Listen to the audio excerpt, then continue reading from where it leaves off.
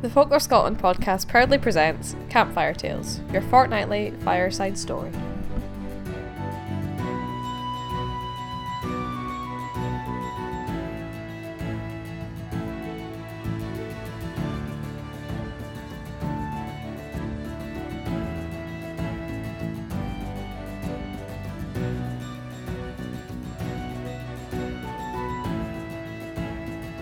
Connell and the Thunder Hag, written by Joanne Fong and read by David White. The Thunder Hag is one of the hags who served under Bera, the Queen of Winter.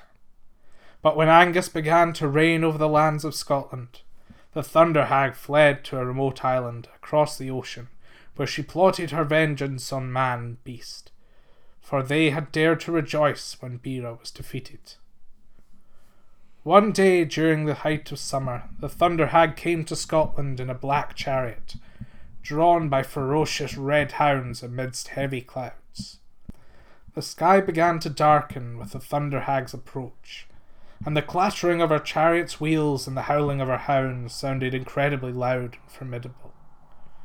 She rode from coast to coast over hills and grassland, throwing fireballs as she went, setting forest fires in her wake. The next day she rode over the land again in her chariot, setting any dry land ablaze with her flames. Terror began to spread throughout Scotland. The king was troubled by this news, and decided to send forth his chief warriors to slay the Thunder Hag. However, as soon as they saw her chariot draw near, they fled with dread and fear, allowing the hag to return for a third day. The king then decided to call for the aid of Connell Carlew, who was a fearless hero of Scotland, saying, "My kingdom will perish if the hag is not slain. I need your help, O brave and noble one. I shall go out against the hag, O king, and if I do not slay her this day, I may slay her on the morrow," Connell replies. And so the hero went forth, and on seeing and hearing the hag's chariot drawing near, he climbed up to the summit of a high mountain, poising himself to attack her. But the hag cunningly kept herself hidden in the clouds that surrounded her chariot, leaving Connell to return to the king, having not been able to slay her. "I could not see the hag because of the dark cloud," he reported to the king. "If she comes again tomorrow, you may fare better," the king responded. So Connell made preparations for the coming of the hag the next day.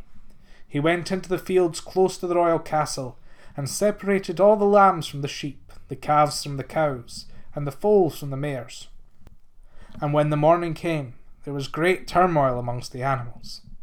Never before had such commotion arisen in the lands of Scotland.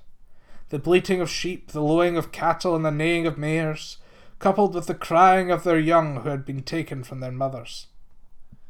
The men were full of wonder for what Connell had done, though they could not understand his reasoning for it. And the women wept when they heard the cries of the young animals, so touched were their hearts at the piteous cries. The morning was filled with wailing and sorrow when the Thunder Hag's chariot rolled in amidst the clouds it was hiding in. The cloud caused the sky to darken, and the hag's fireballs set the trees aflame, making all the people flee before the cloud to conceal themselves in nearby caves and holes in the ground. But the warriors braced themselves for the hag's approach, though they were trembling and pale-faced where they stood.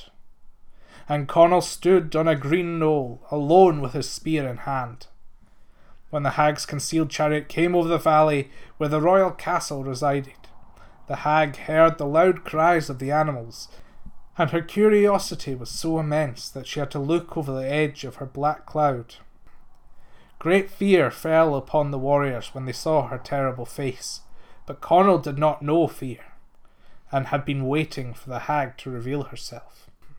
With one swift draw of his arm, Connell threw his spear swifter than any bird in flight. The hag was wounded, sinking down into her chariot. "Race quickly!" she called out to her formidable hounds, and they ran on into the west, drawing the chariot behind them until the sound of its clattering wheels faded into the distance. The clouds that the hag passed over in her hasty flight were split asunder, and rain fell in downpours, quenching all the fires the hag had previously started. Then, with Connell's mighty deed done, the people of the land rejoiced, and the king gave the hero a golden ring, armlet, and necklace in honour of his monumental feat.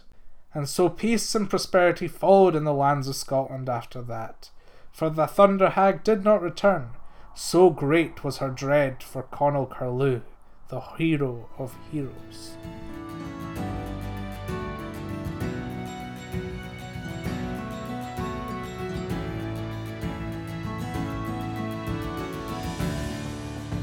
Thank you for listening to the Folklore Scotland podcast. We'll be back every single week with new folklore content, from stories to analysis, so stay tuned. Folklore Scotland is a charity founded to protect and preserve Scottish folklore through taking a multimedia approach to compiling and sharing folktales, telling the tales of the past with the technology of today. If you would like to find out more about our charity, visit folklorescotland.com, and if you're keen to become a voluntary contributor or would like to get in touch, send us an email at info@folklorescotland.com.